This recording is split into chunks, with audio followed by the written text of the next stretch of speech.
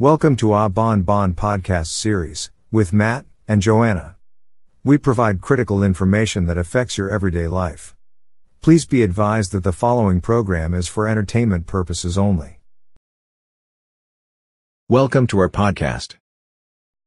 In this podcast, you will learn about who are the victims of forced labor, how China was able to gain competitive edge over the United States, that caused multinational corporations to move production facilities to China. Consequently, many industries such as steel, garment, furniture, and pharmaceutical were shut down in the United States. In addition to Chinese cheap labor costs, tax incentives, and little environmental regulations, the Chinese government has been using the currency manipulation, forced labor, and the export subsidy tactics to lower the price of exports. The podcast will go over in details about who are the victims of forced labor, and what did the rest of the world have to say about it. Many corporations in the United States cannot possibly compete with China, because it would cost a fraction to either buy the products from China, or manufacture them there. For more than 2 decades, China has been using the currency manipulation and government subsidies as tactics to gain export competitive advantage. Let's talk about the currency manipulation. China manipulates its currency by devaluating the Chinese yuan by 25% to 40% against the US dollar. This makes Chinese exports a lot cheaper. China does not have a floating exchange rate that is determined by market forces, as is the case with most advanced economies. Instead, it fixes its currency, the yuan, to the US dollar. In fact, China has been keeping the yuan artificially low, to make its exports more competitive in the global marketplace. Wow, I believe most people just think that cheap labor cost in China has caused corporations to move factories there, or to some extent, environmental regulations are minimum. From what I read, environmental cleanup can be very expensive. If you do business in United States, you have to follow the law there, which is known to be pretty strict, and that adds up to the cost of doing business. It is so true. A weaker yuan makes it cheaper for US buyers to purchase Chinese goods. The United States identified Beijing as a currency manipulator, and requested the International Monetary Fund to investigate the issue. The Chinese government has continued letting the yuan weaken, to help exporters offset higher tariffs from the United States. This is what the Wall Street Journal said in September 2020. China's abrupt devaluation of the yuan this week is an acknowledgement from Beijing that its domestic economy needs help, a vulnerability that Chinese policymakers have played down during the escalating trade conflict with the U.S. The yuan slipped to below 7 per US dollar, put the Chinese currency at its weakest point since 2008, and aligned it closer to economic trends that have pushed growth near quarter-century lows. What this really means, as we have discussed earlier, by making the yuan artificially low against the US dollars, Chinese exports to the United States would be a lot cheaper. Matthew, China also uses forced labor, which costs very little, or nothing. That is true. We will have to discuss this topic later. Let's go over the Chinese government subsidy tactic quickly. In later podcasts, we will discuss more in details for some specific industries. China provides discount services and cash bonuses tied to export performance, especially to agriculture, footwear, seafood, specialty metal, textiles, and medical product sectors.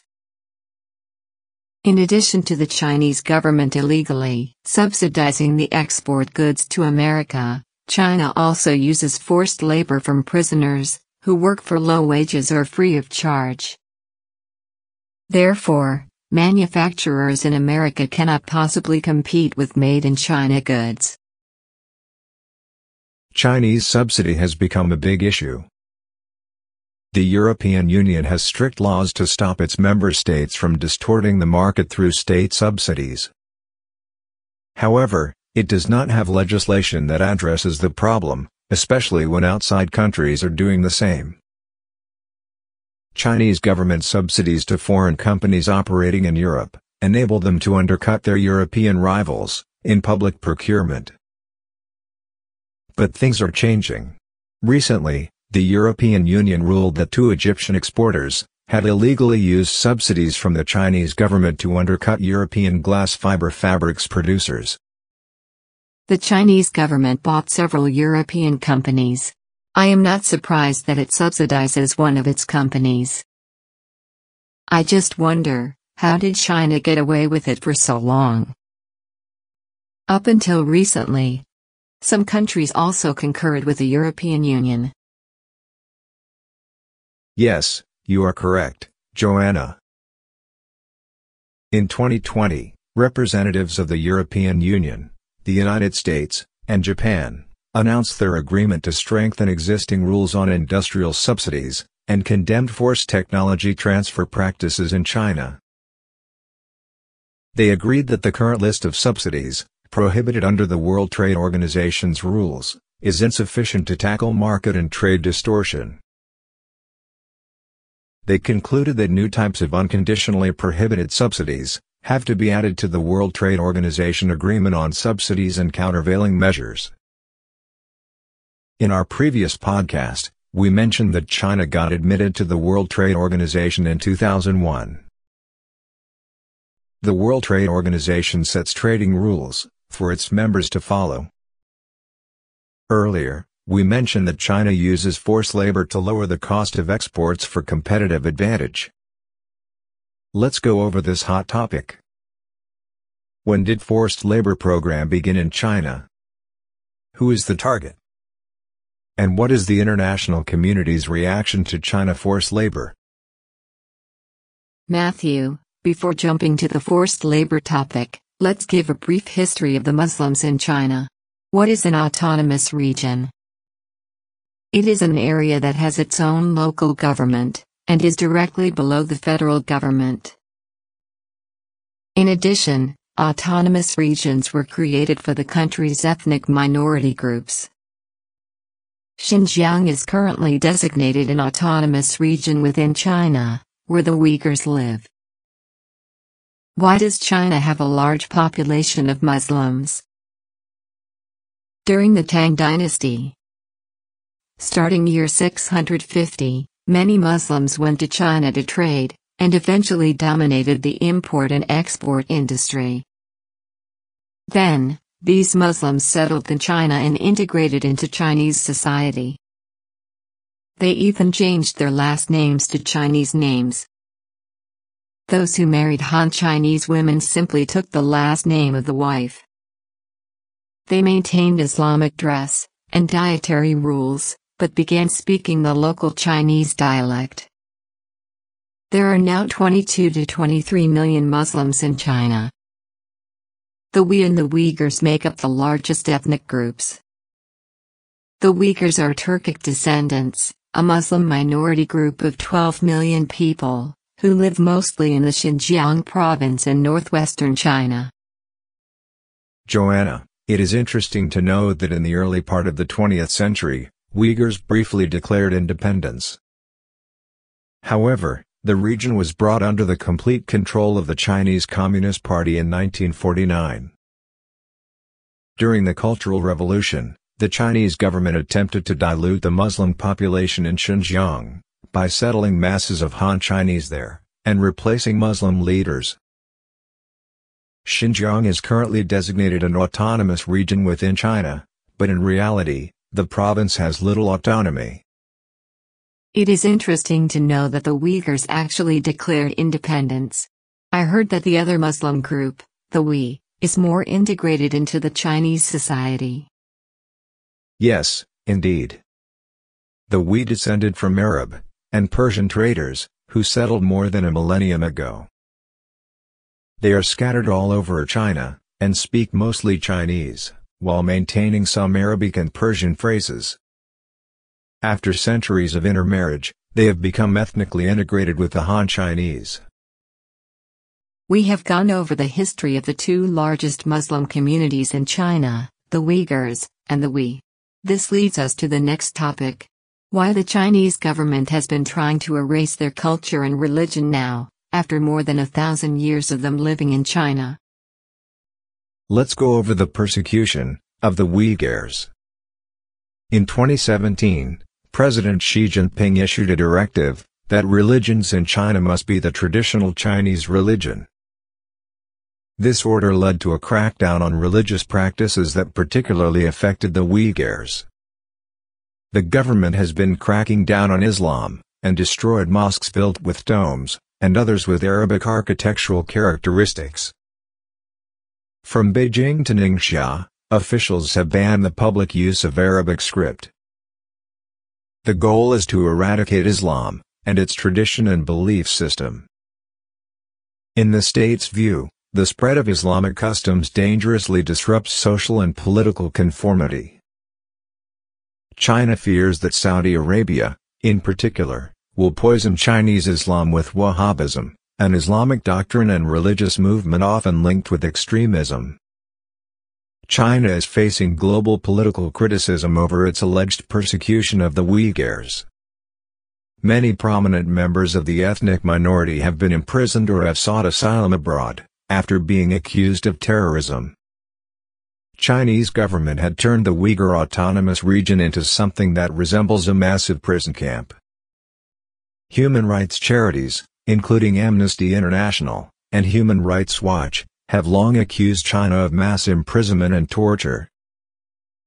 Evidence showed that many people were being detained for simply expressing their faith, by praying or wearing a veil, or for having overseas connections to places like Turkey. So, now you know the Muslims, particularly the Uyghurs, are victims of forced labor. We got all the information from reputable sources including The Guardian, The New York Times, and BBC News.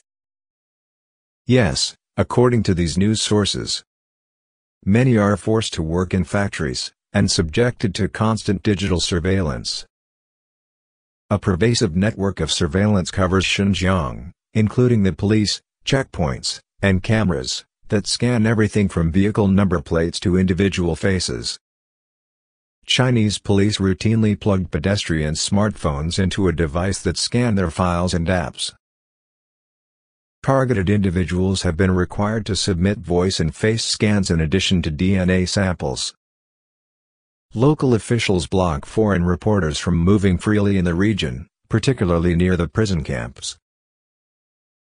The repression of Muslims in the western region of Xinjiang has spread to other parts of China, targeting other Muslims who have been better integrated into Chinese society. Let's talk about forced labor camps that have caused friction in the international business community. About forced labor camps. In April 2018, the Xinjiang government began rolling out a plan to attract textile and garment companies. Local governments would receive funds to build production sites for them, near the prison camps. Companies would receive a subsidy of $260 to train an inmate, as well as other incentives. State-sponsored forced labor programs often set a quota of working inmates that local officials must meet. Furthermore, satellite imagery suggests that growing numbers of Muslim detainees are being sent to new factories' production lines built inside some re-education camps. Commercial registration records also show at least a few companies have addresses inside the camps. They include a printing factory, a noodle factory, a bedding manufacturer, and clothing and textile manufacturers. Inmates have no choice but to accept jobs for very little pay, or no salary, and must endure tough conditions at these factories.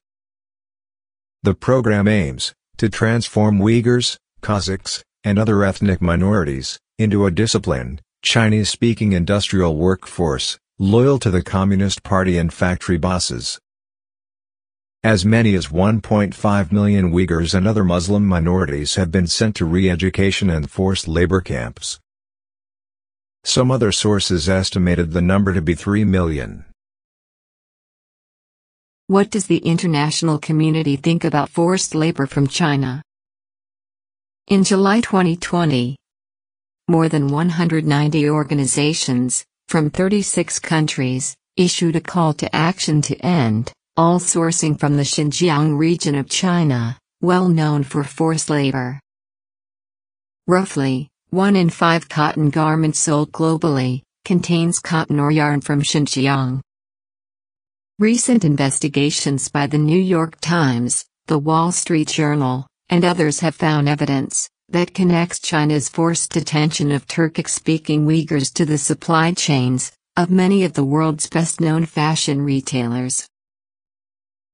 According to another report by BBC News, between 2017 and 2019, more than 80,000 Uyghurs were transferred out of Western Xinjiang Autonomous Region to work in factories across China.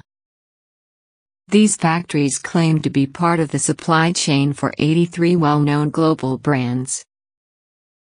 Joanna, I was thinking, if the Chinese government transfers the Uyghurs out of Xinjiang, it can get away with my next statement regarding the United States boycotting the Chinese forced labor in Xinjiang. In 2020, the U.S. Congress introduced Uyghur Forced Labor Prevention Act bill to ensure that goods made with forced labor in the Xinjiang Uyghur Autonomous Region of the People's Republic of China do not enter the United States market.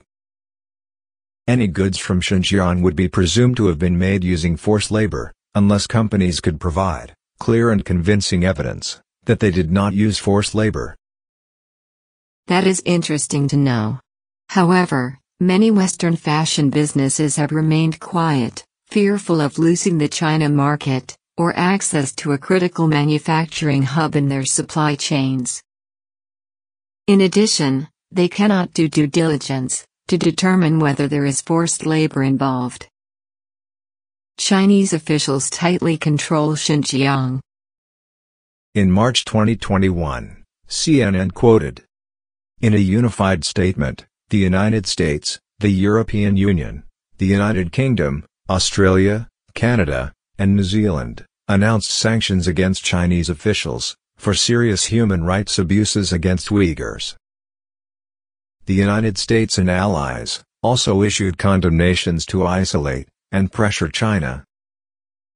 The joint statement said, "The evidence, including from the Chinese government's own documents, satellite imagery, and eyewitness testimony, is overwhelming. China's extensive program of repression includes severe restrictions on religious freedoms, the use of forced labor, mass detention in internment camps, forced sterilizations, and the concerted destruction of Uyghur heritage." Wow, I am quite shocked by the forced sterilization statement you just said. Matthew, being a woman, I cannot imagine the government would sterilize me, so that I cannot have children.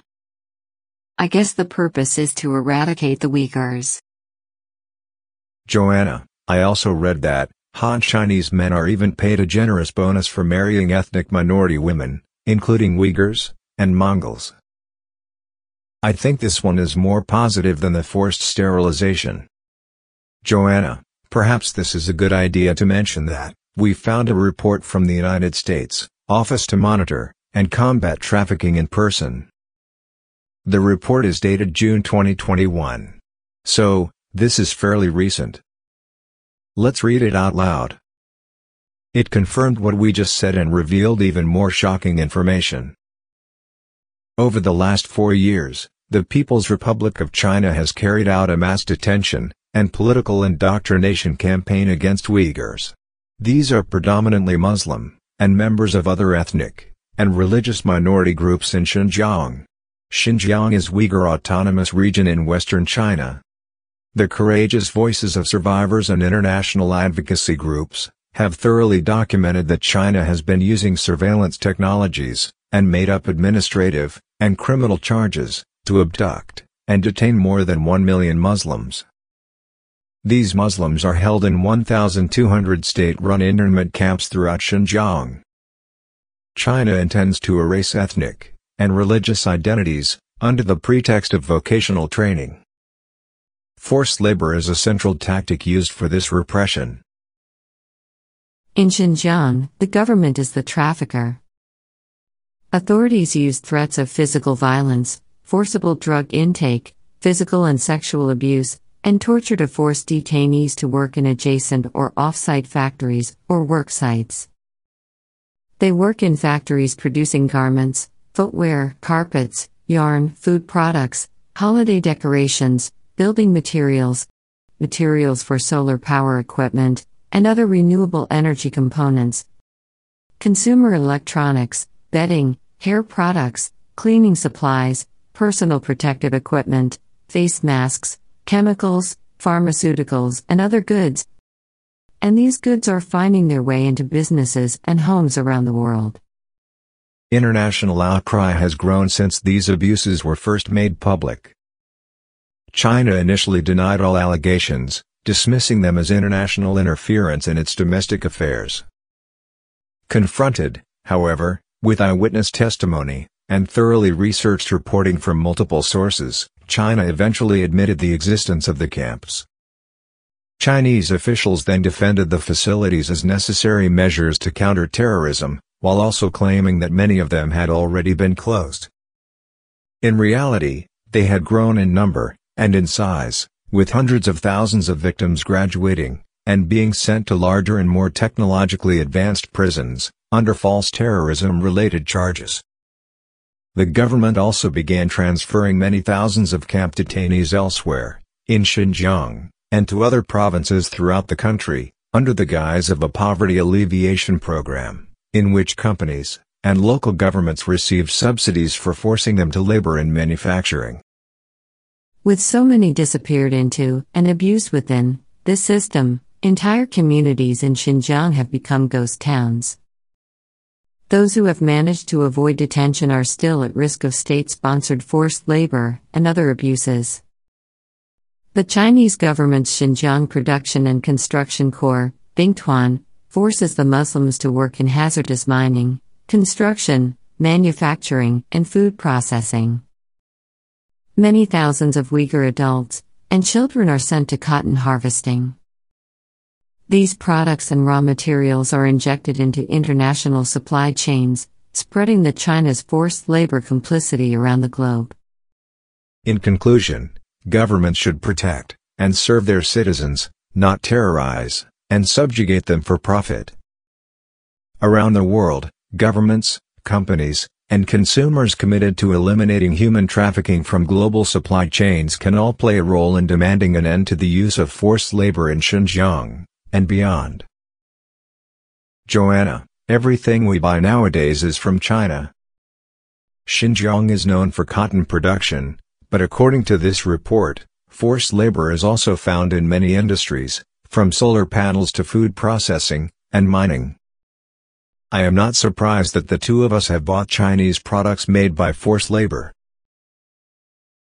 Matt, I am glad that the international community has taken tough sanction to hold China accountable for its actions. For example, Department of Homeland Security's Customs and Border Protection has issued 10 withhold release orders against goods and companies connected to forced labor in Xinjiang to block their entry into the United States. Likewise, many companies have taken a stand against the use of forced labor in China by cutting ties with suppliers in Xinjiang or those connected to China campaign of repression. Joanna, we can just hope so. But I doubt it if our government can eliminate goods made from forced labor. It can never handle the millions of containers heading to the United States. In later podcast, we will go over how much our government inspects food coming from overseas. It will make your stomach turn upside down. This is the end of our podcast. The contents of this podcast are from China, Good, Bad, and Ugly, a book published by Bon LLC. We will cover China's toxic food and polluted air in our next podcast. Thank you for listening. If you like our podcast, please subscribe, share, and give us a 5-star review. For further details of our publications, please visit our website at abonbon.com.